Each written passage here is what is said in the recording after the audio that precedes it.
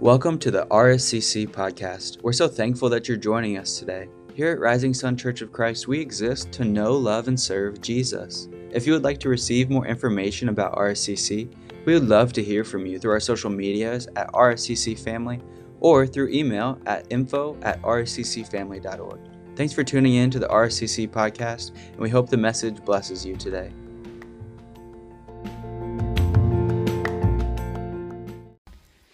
Well, good morning.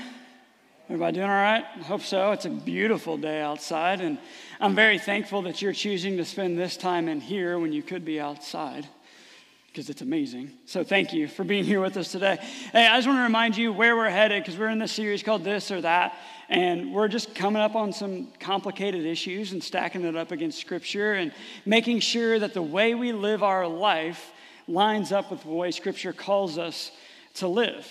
Because oftentimes it just doesn't. And we want to make sure that those of us who follow Jesus, we are submitting to what God is leading us toward. And the reason we're doing that is because we know that Scripture is our source of truth. That when anything is confusing or there's chaos in our world, we can look to Scripture and know how to respond, how to live, and it shapes us in what we do. And so last week we looked at what God intended with creation. That he made us to be in right relationship with him, to steward his creation well, and to live together as perfect partners for his glory. Now, obviously, this was broken. We don't live freely in right relationship with God. We aren't joyful stewards of his creation most of the time.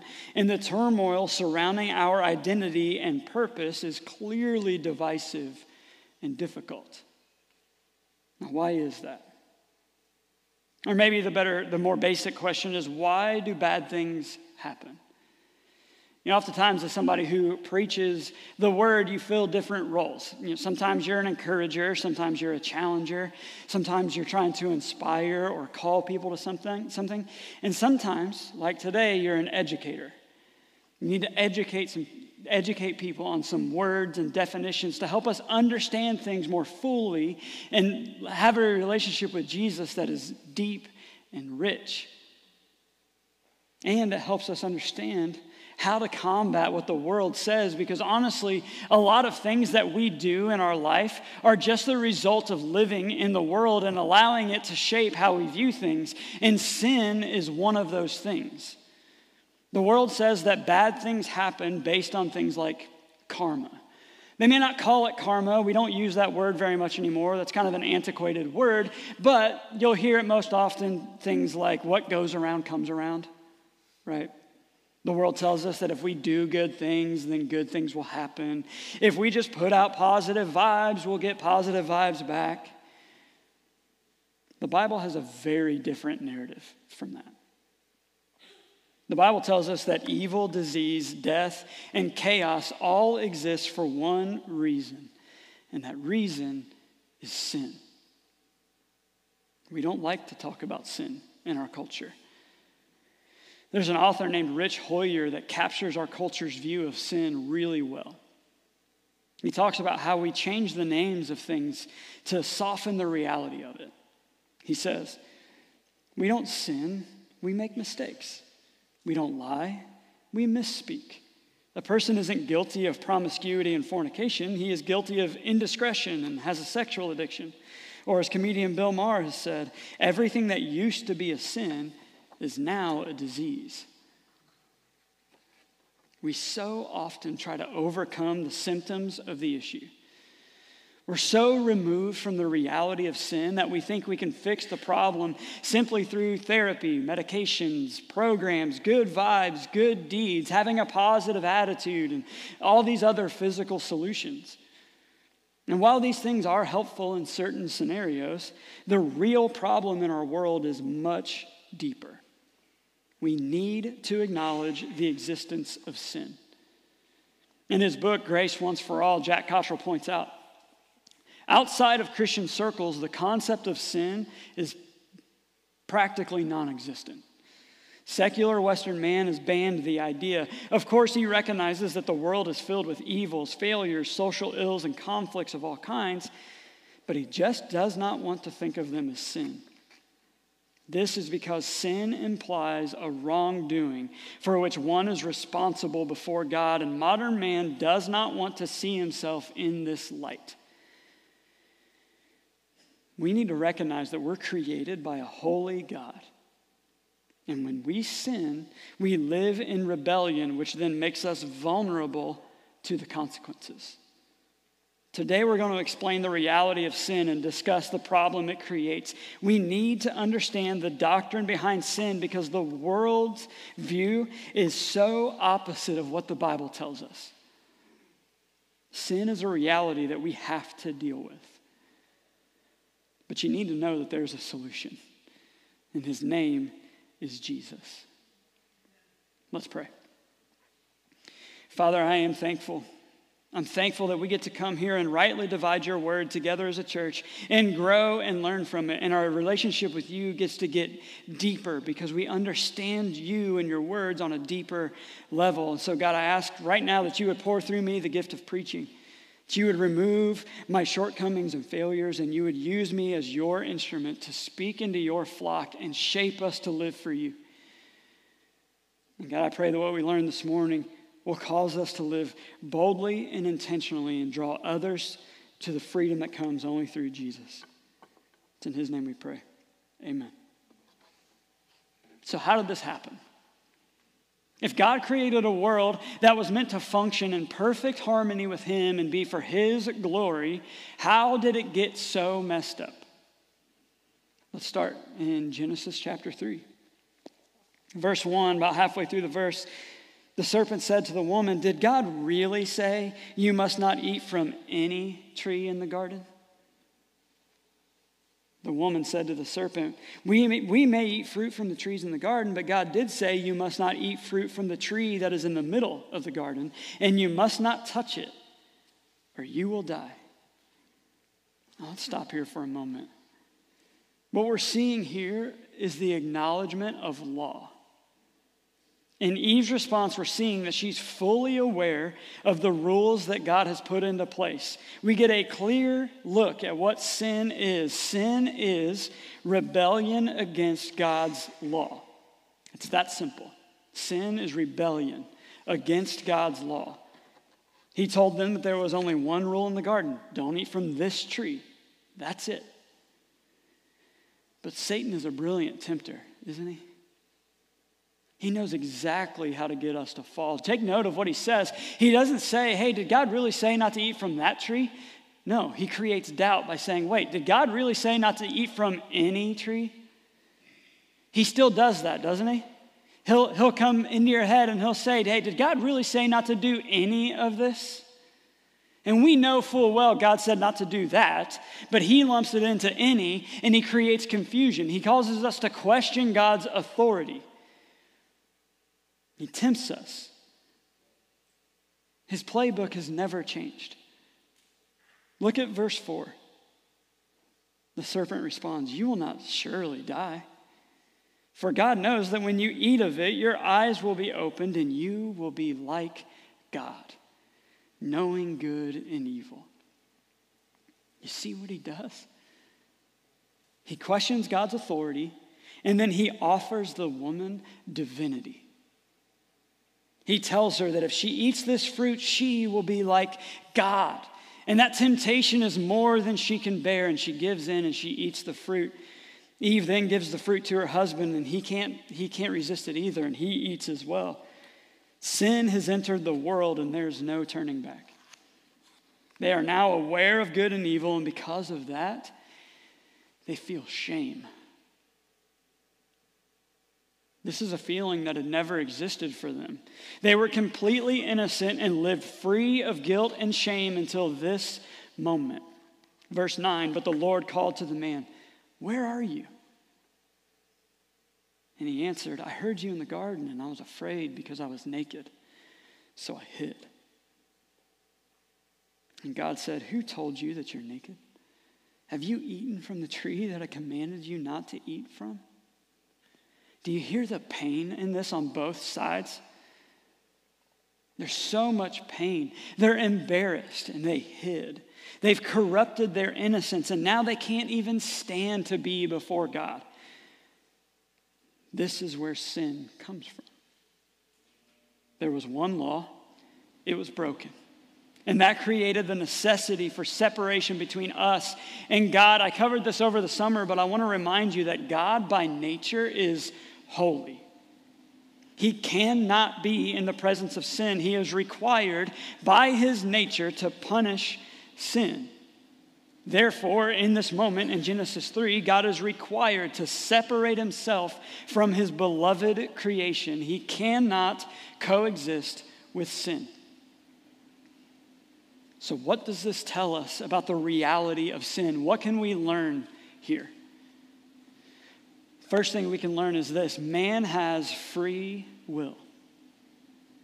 We need to understand that our choices are our own. We are responsible for the decisions we make, and Adam and Eve were no exception. God created us with the free will to choose between right and wrong. Adam and Eve knew the law: don't eat from that tree. And they chose to break the law by their own free will. Now, the beauty of free will is that we can fully experience the love of God because we freely choose to receive it. We are not coerced and we are not forced. However, free will also means that no one else can be blamed for our sin. God does not make us sin, we choose it. Second thing we can learn is this: sin is rooted in the desire to be in control. Remember, Satan's temptation of Eve was that she could be like God. That means that she would have the ability to make the rules and have power. This is where sin comes from. Sin is the desire in us to ignore the lordship of God and do what we think is best. Again, sin is rebellion against the laws of God. And the third thing we can learn is that sin creates separation. In the presence of God, there is no death, disease, pain, or chaos. God is perfect, and everything in his presence is perfect. Therefore, when something is broken or rebellious, it cannot be in the presence of God. That's how it works by his nature. He's holy and righteous, and he is completely just. Therefore, sin has to be punished and put out of his presence. Sin creates an impassable separation between us and God. So, to recap, this is how sin entered the world. There was one law. Adam and Eve broke it, and man was then forever separated from the holy God. So, now what? What does it mean then? Before we can understand the solution and how Jesus overcomes sin, we have to understand the depths of the problem. The world tells us that evil can be overcome simply by doing good. Do enough good and evil will go away. Do good things, be a good person, and everything will work out. That's just not what the Bible says. Romans 3:10, which is Paul quoting the Old Testament in Psalms, it says, "There is no one righteous, not even one." Some translations say that there is none good. No matter how much we desire to do good, our desire to sin is always at war within us. We have what is called a sinful nature. This means that we are naturally prone to sin. We long to do good, but we often fall short. Paul writes about this in Romans 7, verse 15. He says, "I don't understand what I do." You ever felt that way? I don't understand what I do. For what I want to do, I don't do. But what I hate, I do. That should be familiar. Verse 18. "I know that nothing good lives in me, that is, in my sinful nature. For I have the desire to do what is good, but I can't carry it out. For what I do is not the good I want to do. No, the evil I don't want to do, this I keep doing." Verse 21, "So I find this all at work. When I want to do good, evil is right there with me." This passage often gets ignored because it can be confusing, which is why I extrapolated out those pieces so we could see the train of thought in order. Paul is explaining what it feels like to wrestle with our sinful nature. All of us can relate to the reality that there are things we just don't want to do. right? But something in us pulls us toward it. This isn't just weakness or misguided decision-making or any other thing the world would call it. This is sin. There is a sinful nature built inside of us from the fall of Adam and Eve that desires to rebel against God. There's this book that I love. It's the first book that ever got me into reading. I read it when I was a teenager. It's called The Oath by Frank Peretti. It's a science fiction book. It's a little weird, but it's really, really good. And one of the things that happens in this book is when someone in this little community, this little isolated community, falls to sin, a black mark shows up on their chest. And they can hide it for a little while, right? But as they go deeper and deeper into the sin, the black mark grows until it overtakes them and they become someone they never intended to be. This is what sin does to us. It perpetuates this desire to rebel against God. And good karma and positive vibes are never going to fix the depth of our brokenness. It's not that we're not good enough, it's that we're separated. And no amount of good deeds or positive actions is going to build a bridge across that divide.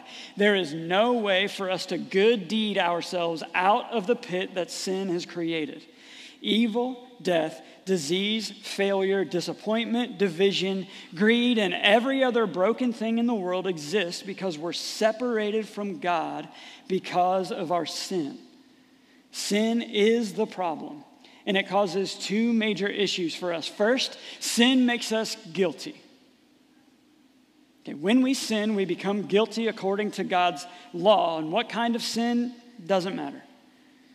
Whether you simply lie to your spouse or you kill someone, the result, according to God's law, is the same. We want to put sin in levels, right? We want to say, well, that sin's worse than this one. At least I don't do that. It's not how it works. As soon as corruption enters the body, it is separated from God, period. What kind of sin doesn't matter. What was perfect and what was meant to be perfect and innocent is no longer perfect and innocent. Therefore, it is guilty. So our first problem because of sin is a legal one. God has a law. We broke the law.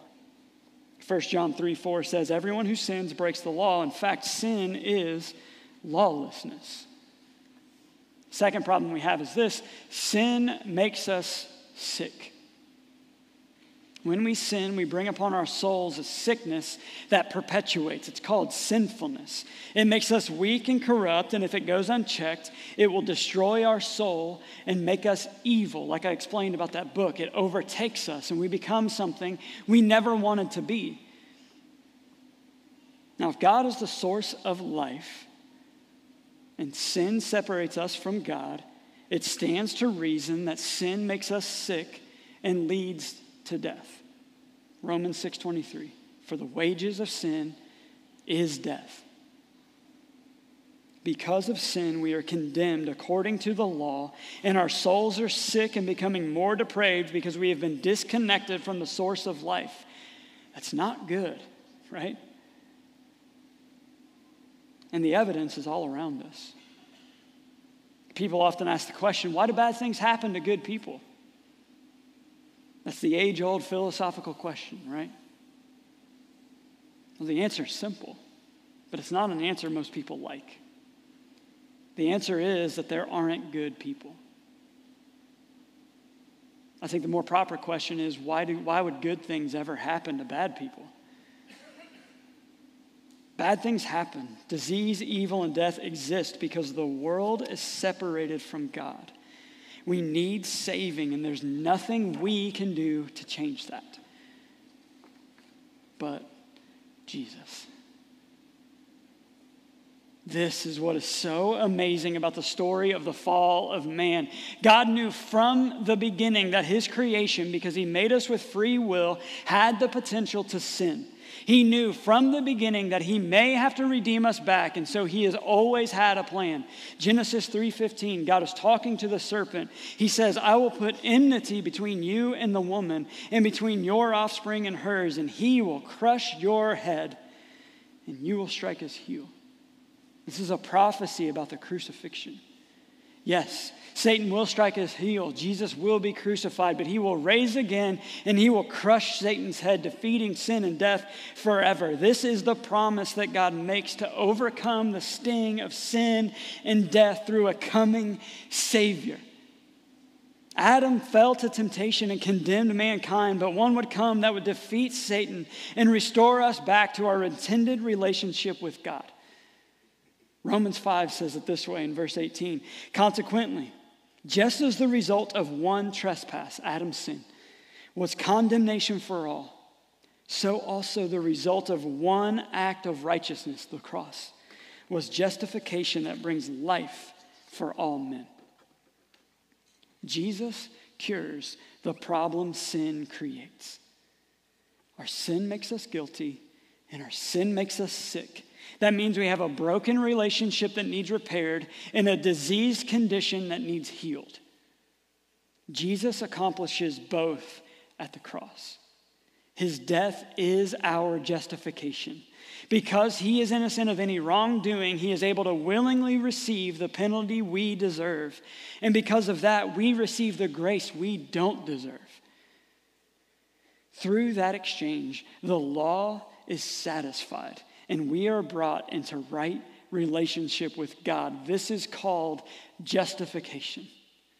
Okay, words matter. Definitions matter. Understanding these words gives depth to our relationship with Jesus. Justification is to declare righteous. Where we were guilty from the law before, now we are innocent. Just to be clear, justification doesn't heal our condition. I'll get to that in a minute. It heals our relationship to the law. Justification is a legal concept that satisfies the requirements of the law. This is what Jesus does at the cross. He takes the penalty that the law requires, that was meant for us. Therefore, we're declared not guilty according to the law. But what about our condition? We have a sinful nature that is prone to depravity. How do we heal that? How do we become free of the chains of sin and find healing from the disease it creates? That word is sanctification. There's a lot more to this than I can cover today, but sanctification simply means to make holy. The blood of Jesus does this work in us. It sets us apart from the old way of life. 2 Corinthians 5:17, therefore, if anyone is in Christ, he is a new creation. The old has gone and the new has come. Our sick condition that was deteriorating our bodies is healed, and we are made into something new. When we put our trust in Jesus as Lord and we are baptized, the old is gone and the new has come. All that is broken is made new. Our diseased condition is healed. We are sanctified, made holy before God. Through the death of Jesus on the cross, our sin is forgiven. We are justified according to the law. And our diseased condition is healed. We are made new. This is the hope promised in Scripture. And I'll ask the same question I did last week. Isn't that beautiful? Everything that God does and everything that he promises is just beautiful. While the world tries to tell us that we can work our way into being good people, Scripture reminds us that our God did that work for us. We don't have to look at our enormous stacks of failures and mistakes and try to do enough good deeds to overcome it, which would never happen. We can take that huge stack of brokenness, lay it at the feet of Jesus, and he carries it for us. And because of that, we are able to walk freely in grace, knowing that Jesus has paid for our freedom. There's one more piece to this beautiful puzzle called grace: hope. Because of Jesus' death on the cross, we are justified and sanctified. We are free from guilt and we are made holy. And then because Jesus walked out of the tomb and defeated death, we are assured the hope of heaven. Death doesn't win. Jesus gets the final say, and he promises us eternity in heaven with him. He promises to restore us back to God's intended purpose, to walk freely in the garden without guilt and shame. Isn't that beautiful. The hope we have as followers of Jesus isn't merely a wish or an unattainable longing. The hope we have is certain. As Jack Cottrell puts it in his Truth, he says, "And we who are presently justified by the blood of Christ through faith have this hope, this confident expectation of sharing in his glory throughout eternity." I like to call it a belligerent hope. A hope that doesn't falter or give in. A hope that is laser focused on the truth that this world is not our home and we are on our way to heaven. This is what Jesus does.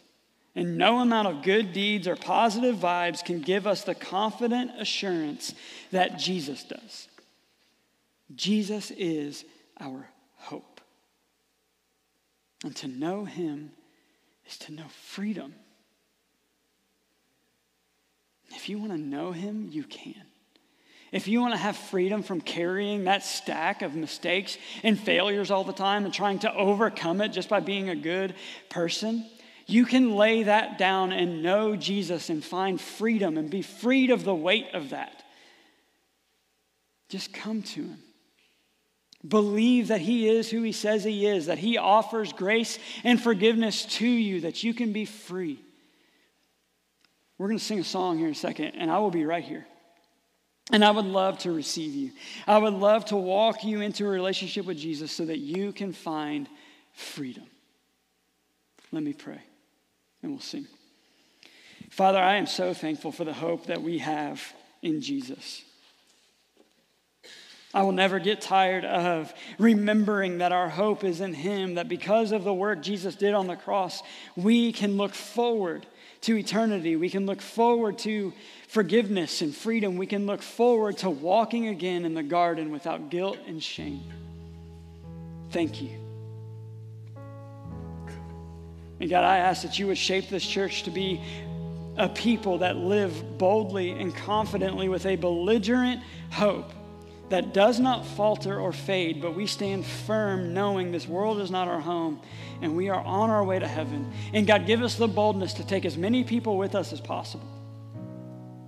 And God, I pray that if there's anyone in this room that is holding on to their sin, that is carrying that stack of mistakes and failures and is feeling overwhelmed by the weight of it, God, I pray you would speak to their heart, help them release it and let go, and walk into the baptismal waters and find freedom. Thank you for Jesus. It's in his name we pray. Amen.